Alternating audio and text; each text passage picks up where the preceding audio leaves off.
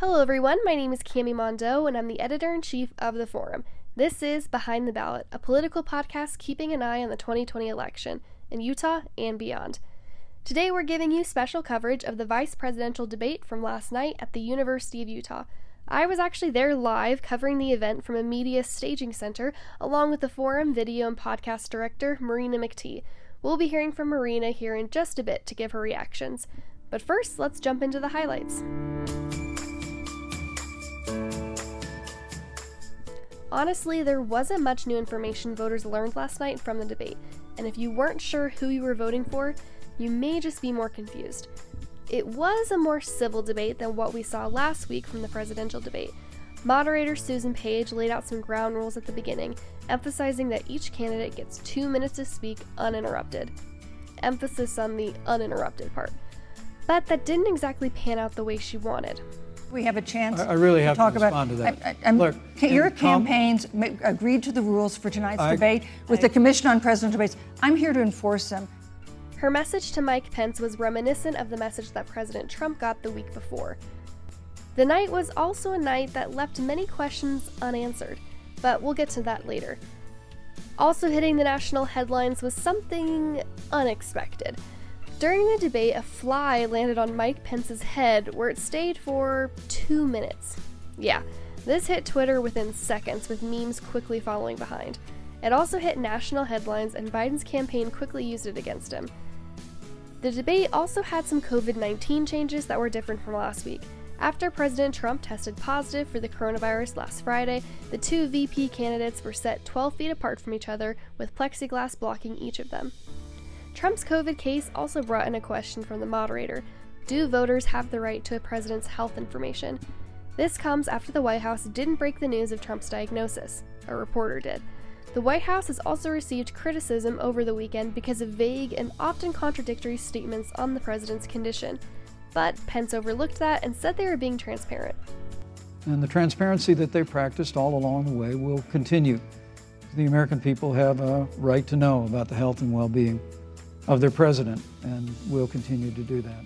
Harris also answered the question saying everything should be transparent, including health records and tax returns. Harris was also under the limelight last night as Pence tried to point out inconsistencies between her stances and her running mate Joe Biden's, namely on the Green New Deal, which Biden indicated he didn't support last week, and on fracking.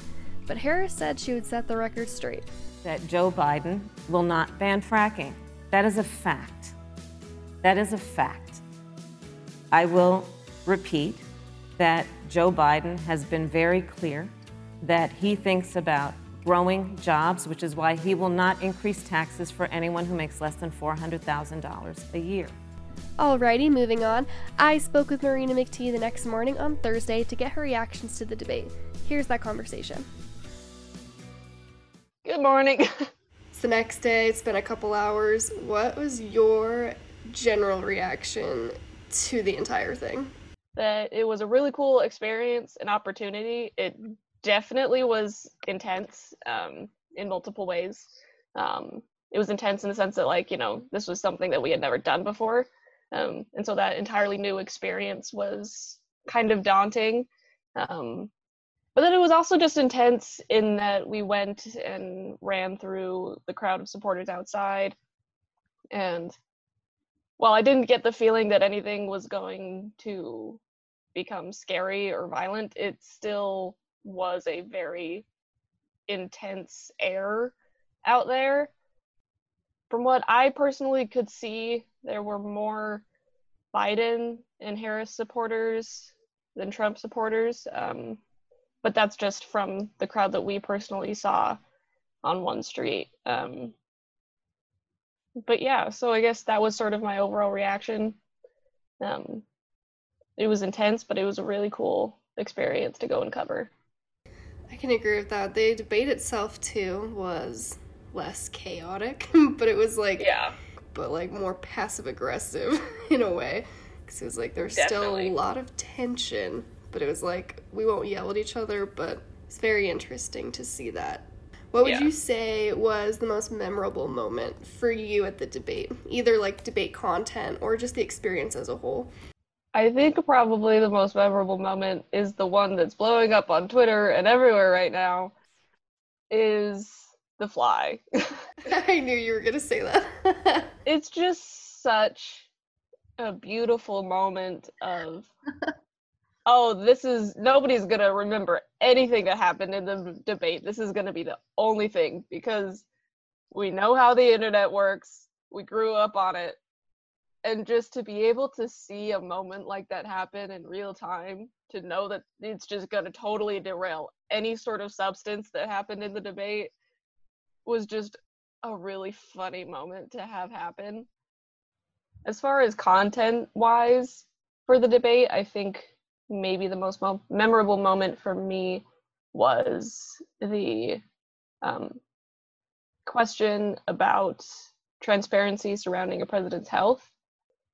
Yeah, that was something that I didn't know was regular, and in my mind I just kept thinking back to FDR, Franklin Roosevelt, and his health during World War II, and that he essentially had polio his entire life and kept it a secret, which is an incredible feat for as long as he was president, because he was president before term limits. But yeah, that was something that I didn't realize that I didn't know. So what are some questions that you still want answered? Because there were several questions in the debate that both candidates actually just never answered straight up. So were there any that stuck out to you that you want to see answered?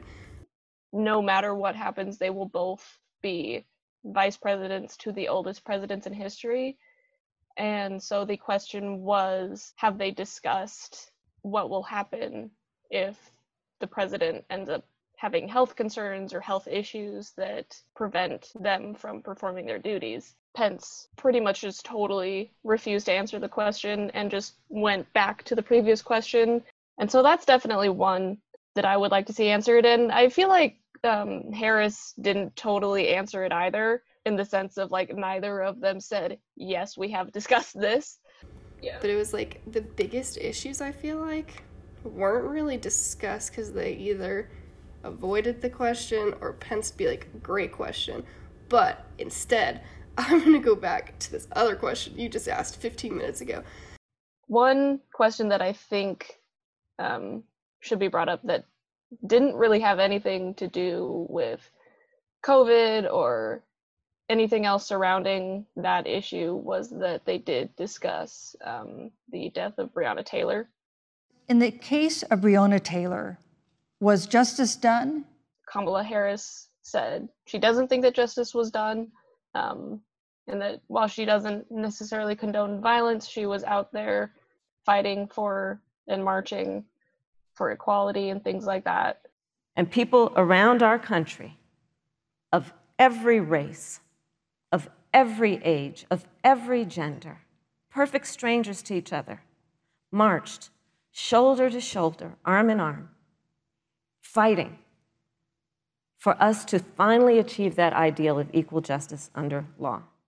Pence sort of said an opposite thing. Yeah, he didn't give a straight answer for this question. He's like, it was terrible with what happened, but he said that he believes in the justice system or in the police officers, which was an interesting thing to say, in my opinion. I don't know. It was like very interesting to say that he still believed in the system when the system, in this case, I think clearly failed. Yeah. Thanks, Marina, for joining me at 8 a.m. to talk about the debate the next day, for your reactions and such. Absolutely. It was an interesting time. Thank you all for listening to this week's segment of Behind the Ballot, A Hot Minute. This was a special election coverage as it was the vice presidential debate that we actually got to go to live.